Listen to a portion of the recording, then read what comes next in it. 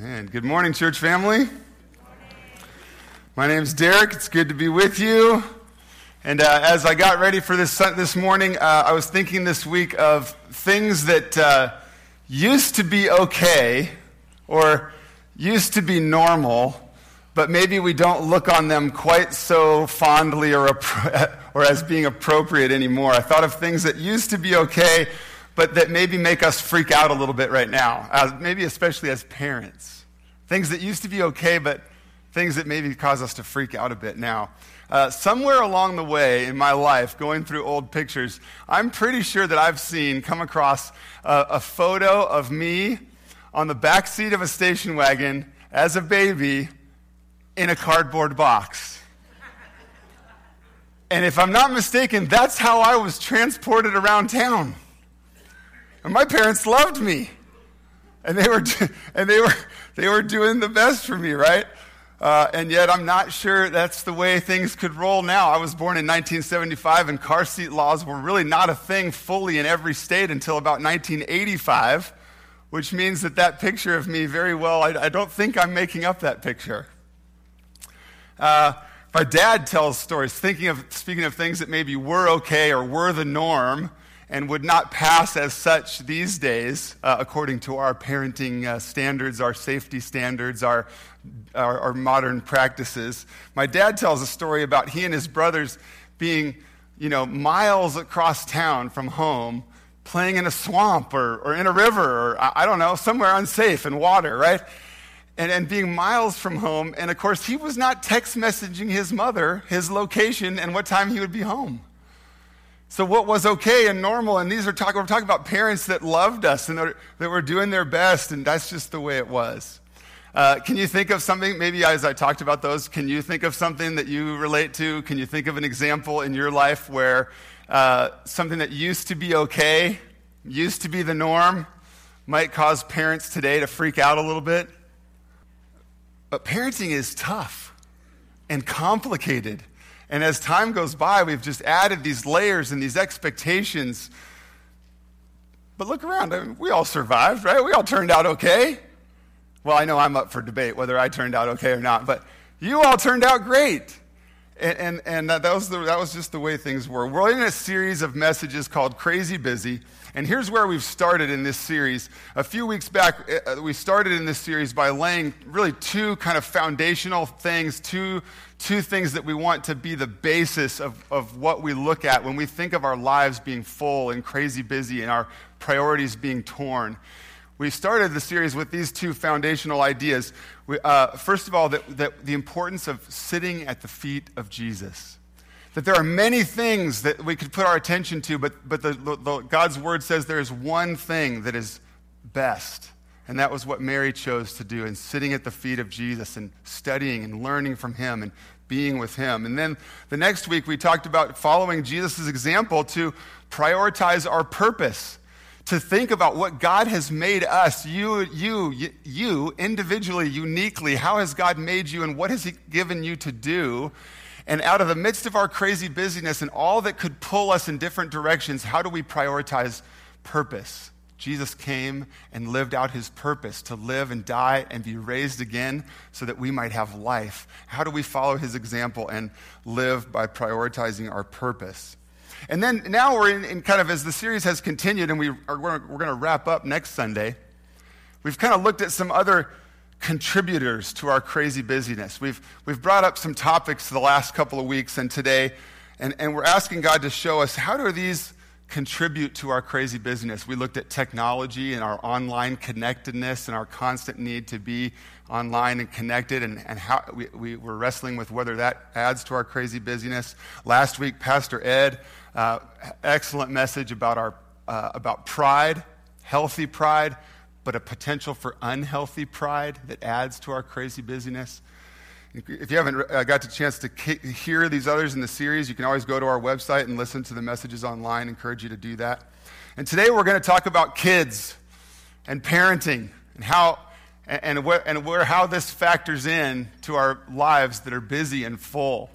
And I know that not all of you are parents, but all of you have parents. All of you, maybe are parents now with littles now. Maybe you are a grandparent now.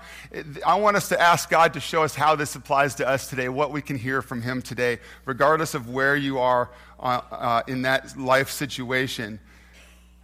We want to ask God to help us know and care for kids, to know and care for parents. So here's where we're starting, is you think in this day and age of the opportunities that abound, the options that are out there for kids, and as these opportunities multiply, parental anxiety is on the rise. Our kids are safer than ever before, and yet parents are more and more anxious. But there's so many options and activities and things available to kids, and yet perhaps there's increasing areas for parents to worry about or want to manage or want to control the outcome. Think about it. We've got school pressures and grades and what's going to be on their transcript and how are they going to get into college and what are their extracurricular activities. And I'm pretty sure as a parent, their future hangs in the balance of what I encourage them to do in school and the grades I need them to get. What about their health and their diet? We need to avoid this, and we read this study, and we need to add that, and we need to take that vitamin, and we probably need to breathe that essential oil, and our kids will be healthy and happy, right? And then there's activities, and of course we have sports, and we have music, and we have lessons, and we have tutors, and we have practices, and we have games, and this stuff goes on year-round, and we hire individual coaches, and I'm pretty sure there's a scholarship out there so I don't have to pay for college. There's opportunities abound, but perhaps increased anxiety in parents. One of the most common verses that you hear from the Bible when it comes to parenting is this one that's on the screen. Proverbs 22:6 says, "Train up a child in the way that he should go, and even when he is old, he will not depart from it." And sometimes, as we read that verse or as we recall that verse, perhaps parents go, okay, I got to train then. I see that word train, I got to train them. In fact, I'm going to freak out a little bit, and I'm going to think, I got to do all this stuff to train and to make sure things go the way it's supposed to go. I figure, perhaps I do this, perhaps you do this. We hope that if we do A, B, and C, that our kids will turn out perfect. Wait, let me back up. We figure if we do A, B, C, D, E, F, G, you know the rest of the alphabet? That perhaps our kids will turn out okay and be safe. We see that word train, and we kind of, perhaps if we're not careful, when we apply that verse, we misunderstand what parenting calls for, and we freak out a bit, and we think that if we are perfect parents, our kids are going to have a great life. If we're not careful, we tend to take this verse from Scripture and apply it as if it's a promise, as if it's a guarantee, as if it's A plus B equals C. We want to take that as a promise. We want to do certain things so we can get a certain outcome. Anybody relate to that? I know I feel the pressure as a parent to fix, to control, and to guide, and to do everything I'm supposed to do. A pastor and author named Kevin DeYoung writes this: "Parenting has become more complicated than it needs to be. It used to be, as far as I can tell, that Christian parents basically tried to feed their kids, clothe them, teach them about Jesus, and keep them away from explosives. Now our kids have to sleep on their backs. No, wait, their tummies. No, never mind, their backs. Our kids have to listen to baby Mozart surrounded by scenes of Starry, Starry Night. They have to be in piano lessons before they are 5 years old, and they can't leave the car seat until they're about 5'6". It's all so involved. There are so many rules and expectations. Parenting may be the last bastion of legalism, not just in the church, but in our culture. We live in a permissive society that won't count any sin against you as an adult, but we will count the calories in your kids' hot lunches.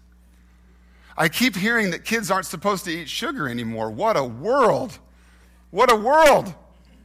My parents were solid as a rock. but we still had a cupboard populated with cereal royalty like Captain Crunch and Count Chocula.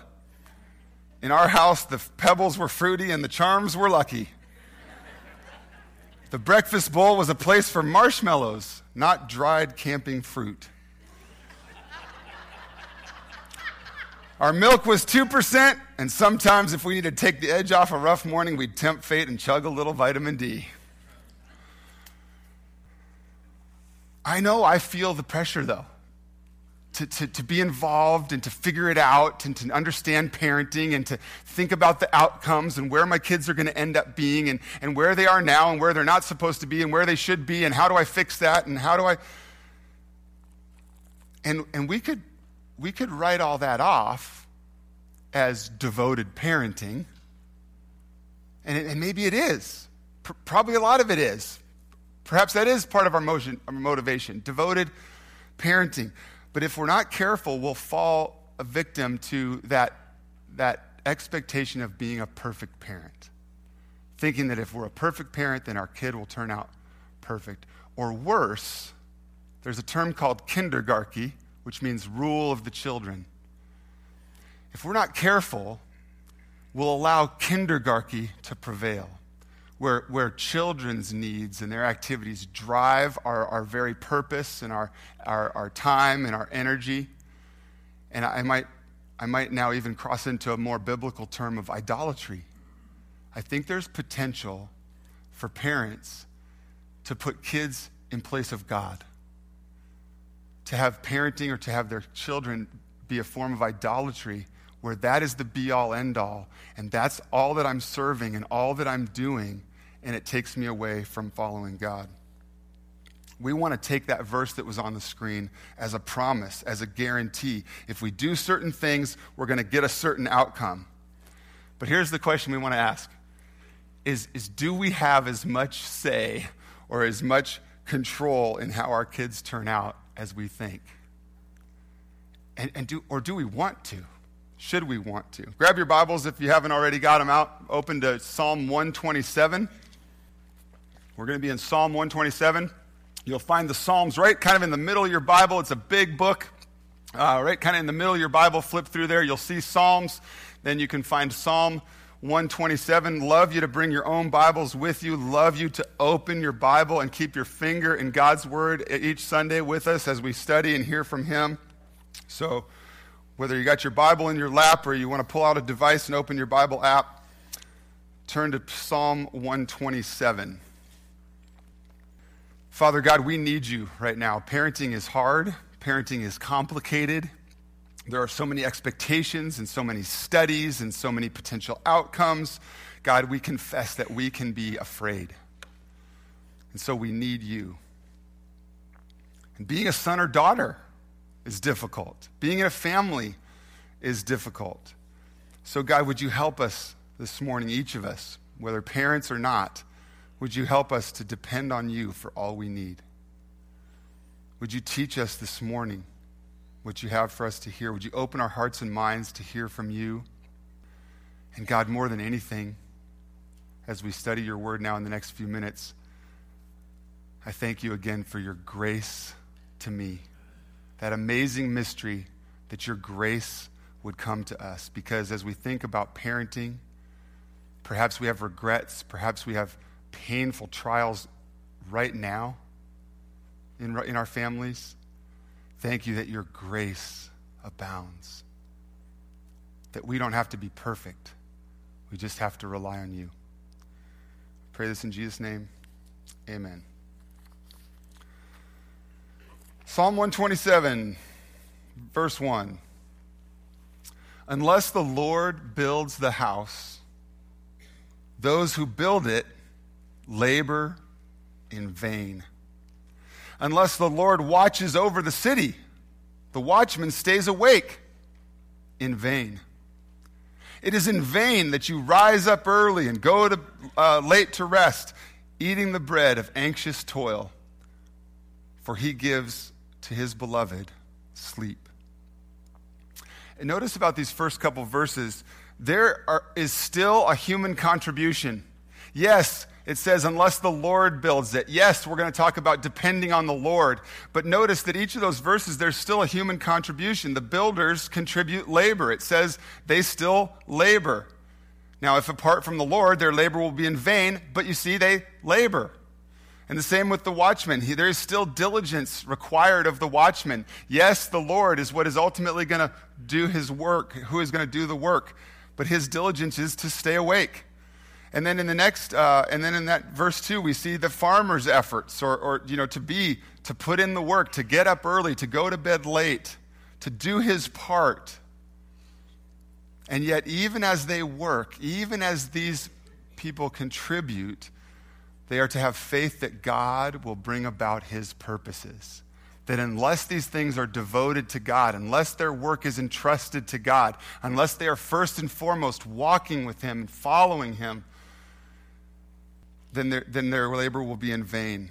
So even as they work, they are to have faith that God will bring about his purposes, that it's God who makes their work good and complete and fruitful. The key here, one of the keys as we get started is this: without the Lord's blessing, all human toil, all human efforts, and we're going to include parenting in a moment, apart from the Lord's blessing, all human toil is worthless.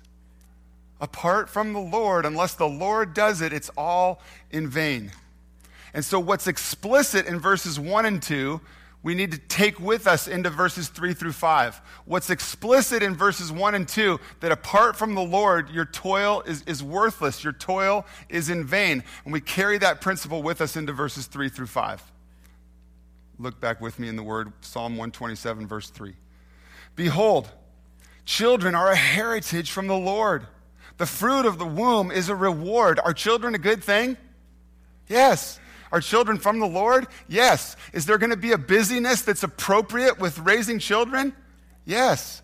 They're a heritage. They're a reward. Verse 4, like arrows in the hand of a warrior are the children of one's youth. So children are a heritage. They're a gift from the Lord. And so as this topic now in this psalm turns to children, there's still a human contribution, right? There's still a human contribution to how kids come into the world. And there's still a human contribution to how kids are raised in a family. And yet, that contribution, those efforts of bringing children into the world, of raising them, of building the home, is worthless apart from God's blessing. That labor will be in vain if we don't entrust that process to what God is doing. Verse 5. Blessed is the man who fills his quiver with them, with these arrows of children. Blessed is the man who fills his quiver with them. He shall not be put to shame when he speaks with his enemies in the gate. That verse 5 is an interesting shift because it's been talking about children of our youth and the children when they're young and when they're raised in a godly family. And yet here in verse 5, there's this indication that children who are raised with a godly example will now stand with their parents. At the gate, at the city gate, is where business was enacted and where decisions were made. And so now you have this child, once small, now grown, standing with their parents, not intimidated by their enemies, supporting parents. So these kids that are raised with a godly example are standing with parents. And so, yes, there's a role for you, parents. There's work to be done. You have to be diligent. God is calling you to have a contribution, and yet we must also trust God by faith that he will work in our kids' lives, that he will cause them to grow into the person that he is making them to be. We can relax a bit. Where we feel some of those parental pressures and we got to figure out the outcome and we got to make sure they turn into who we want them to be. We feel all these pressures and we think we've got to train, we got to be part. And I think, though, this psalm is reminding us that we can relax a bit. That yes, we do our part, that yes, we parent diligently, but that we need to entrust the process to God. It's not all on your shoulders. My son is playing baseball in minors. this season, and Kids Inc., that runs the baseball program in Dallas, put up these signs. These signs are new on the backstops this year, right where the parents sit near the bleachers. And I don't know if you can read it, but here's these reminders from the league. I am a kid. This is a game. My coach is a volunteer. The officials are human. Cheering for both teams is encouraged. No scholarships will be handed out today. Thank you. Enjoy the game. Yeah, that's good. I love that Kids Inc. did that. Why did this sign become necessary? What? Yeah, because of us, because of me. Why are these behaviors having to be posted against? Is it because parents are so anxious about everything turning out for their child's best and everything going the way it needs to go and for me to be involved and to parent? Is that why this sign became necessary? Look at verse 2 again in Psalm 127. It says, "It is in vain that you rise up early and go late to rest, eating the bread of anxious," look at that, "eating the bread of anxious toil, for he gives rest to his beloved." The psalmist, the author of this psalm, is not against hard work. There's still, we already covered this, right? Verses 1 and 2 still call for labor, for diligence, for human participation, for us to put forth some effort. The author of this Psalm 127 is not against hard work, but he points out that all of these efforts, if all it is just to survive, is just to have bread to eat, then it's wasted effort. Then that's no way to live. Anxiety, a to-do list full of anxiety and control and over-effort is no way to live. And so as we continue in the psalm, we find that the better way of life is found as we entrust ourselves and our efforts to God, asking him to bless our contributions, asking him to do his work in us, through us, in our children, through our children, so that we can rest, in him, so that we can rest free from anxiety. And so likewise in parenting, anxious toil, anxious parenting, over-parenting, stressed out, freaked out about every detail parenting is no way to live. This psalm shows us that the better way of life, the better way of parenting is entrusting our family to Jesus and finding rest in him. But what do? Do we overtrain? Are we over-anxious? Do we over-parent? Are we over-worried? Do we get over-involved? Remember that verse? Let's put that verse up again, Proverbs 22:6. Remember this verse I pointed out earlier? That if we misunderstand this, if we don't apply this correctly, if we don't understand the way God wrote this verse, then if we misunderstand it, we're likely to handle it wrong. We see that train up a child, and we see, okay, I got to train. I got to do A, B, C, and D. And that's how we think we can put this verse into action, that if we do that, we'll get this. If I'm perfect, my kid will be perfect. But friends, this is important as you study your Bibles. When you study your Bible, you need to know the way it was written, what its intentions were, what the genre of literature was, so that you can apply it appropriately, so that you can understand it appropriately. And so I want to make sure that we understand that when we read the Proverbs, we don't take this to be some kind of guarantee, A plus B equals C. We don't take it to be a promise, because I'm sad to know that there are parents out here with us this morning who know that A plus B doesn't equal C. Because parenting has been hard and complicated. And God's grace abounds to you. So we can't take it as a guarantee, a promise. A proverb, surprisingly, get this, a proverb is a proverb. A proverb is not a mathematical equation. It's not a promise. It's not a guarantee. A proverb is a proverb. It's general truth. It's wise advice.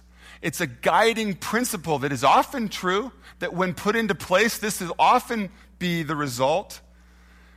But train, that word train in there, doesn't mean, parents, control every detail, freak out about every outcome in hopes of controlling the future. Let me read just once more a little bit from Kevin DeYoung. Parenting does not determine our eternal destiny. Whew. You hear that? Your child's eternal destiny is not in your hands. Or I should say, at least not in your hands alone, right? Parenting does not determine our eternal destiny. We must reject our well-meaning but misguided spiritual determinism that if we do certain things, this is what will happen. As it turns out, it doesn't all depend on us. The Bible is full of examples of spiritual giants, people that we look up to spiritually and godly people. The Bible is full of examples of spiritual giants producing rascally children. And the Bible is full of examples of noble kin coming from tainted backgrounds, from difficult upbringing. While the proverbial wisdom of Scripture, like the verse we've been looking at, and the promises of the covenant tell us that in general, good Christian parents and good Christian children normally do go together, we must also concede that God is sovereign, that salvation is a gift, that the Spirit of God blows where he wishes. We will parent imperfectly, our children will make their own choices, and God will mysteriously and wondrously use it all to advance his kingdom. So thinking about Proverbs 22:6, I want to put it up on the screen again, but this time it's in a different translation of the Bible. Our Bibles were written in Greek and Hebrew and Aramaic, and over the years they've been translated into English, and so there's no perfect translation. But I put this up on the screen here for this reason. I put the same verse we've been looking at up in a different translation because look how this one starts off. Instead of train your children, what does it say? Start children off. There's a sense in the original language where the word train was really more about dedicate your children, initiate them, get them started, point them in the right direction. And I think that's a better way for us to consider this proverb. Instead of taking it as a guarantee that if I do this, I'll get that, take it as a guiding principle, often true advice, that if we start our children off in the way they should go, even when they are old, they will not depart from it. We have to recognize that God calls us parents to be the primary spiritual nurturers in our children's lives. We don't get to pass them off to someone else. We don't get to drop them off in children's church and hope that they turn out okay. God is calling you parents to be the primary spiritual nurturer, the primary discipler, the one who passes along the truths of God to them. So that's what I'm saying, and that's what Psalm 127 is saying. We have a part to play, right? Yes, if we do it apart from God, we will labor in vain, but we still labor. There's still due diligence on our part to parent diligently. And what does that look like? Christian parenting. What does it look like? It looks like teaching, guiding, pointing them to Jesus, caring about them, loving them. And yes, Christian parenting includes discipline, but you know what I think often comes to our minds when we hear the word discipline? When we hear the word discipline, we tend to think punishment and consequences, and the roots of the word discipline are more about teaching. Perhaps teaching with a corrective bent, but teaching. We are to come alongside. We are to point our children in the way they should go. We are to disciple in a way that will correct them and point them to God. Look at Deuteronomy 6 on the screen. You shall teach these things. It's referring to, the previous verses are about the commandments of God.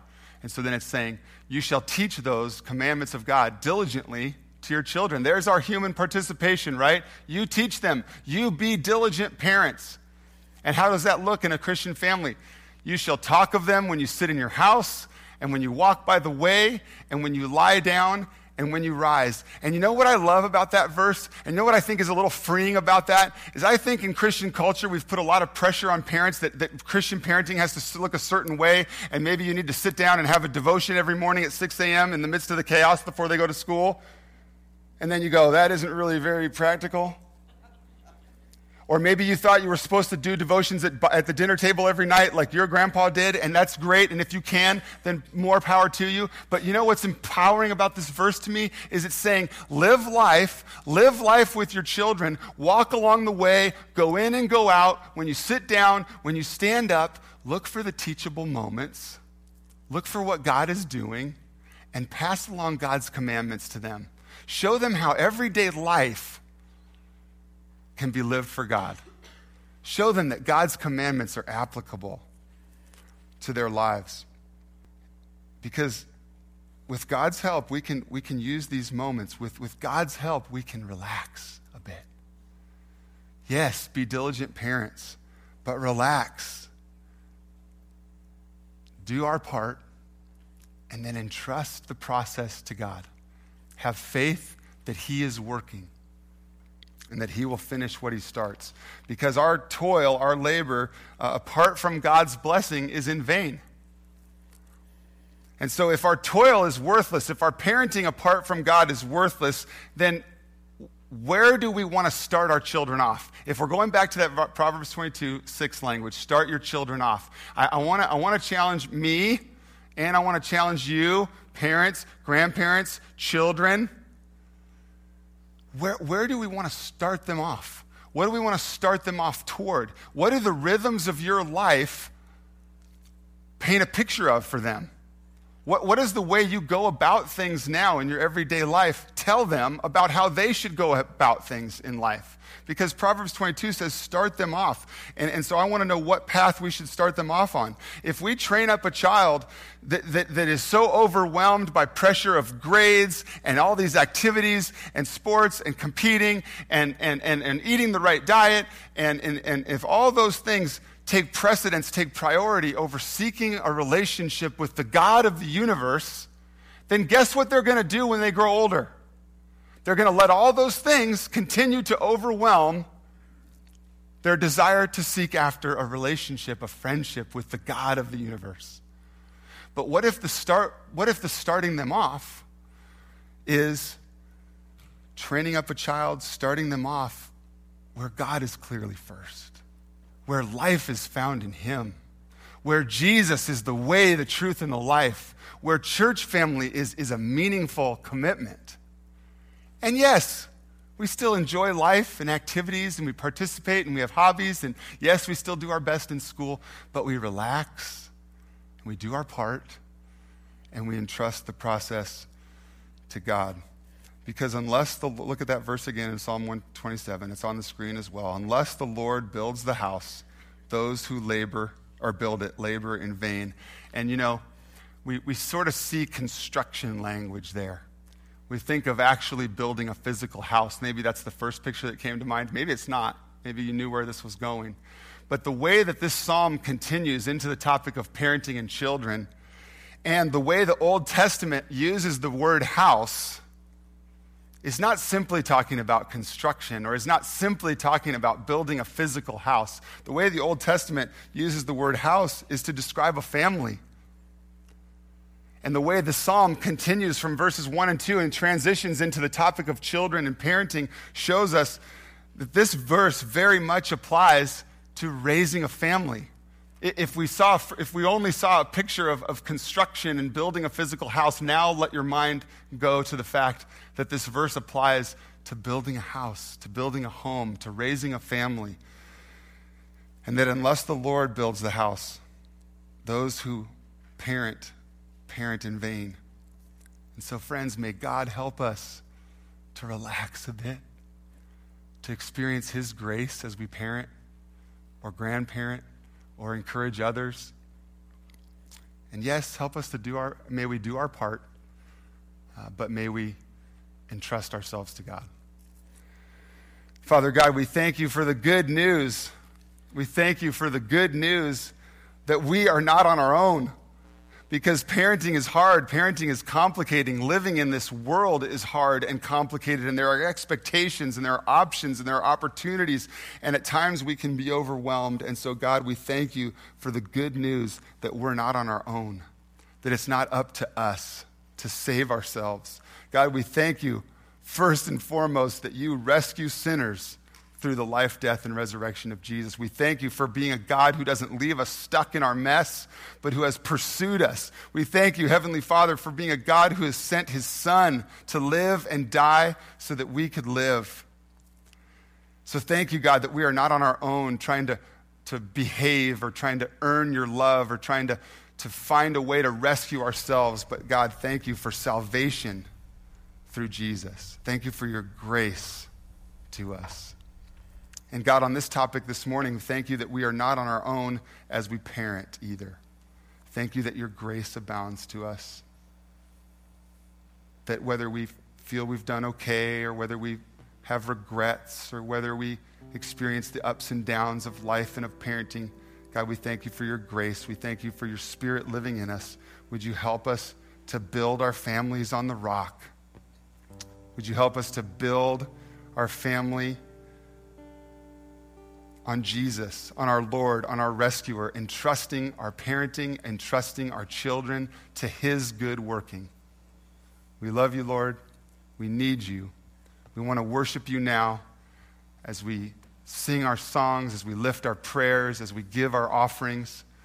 God, we do so out of thankfulness to your grace, the mystery of your grace that comes to me. We pray these things in Jesus' name. Amen.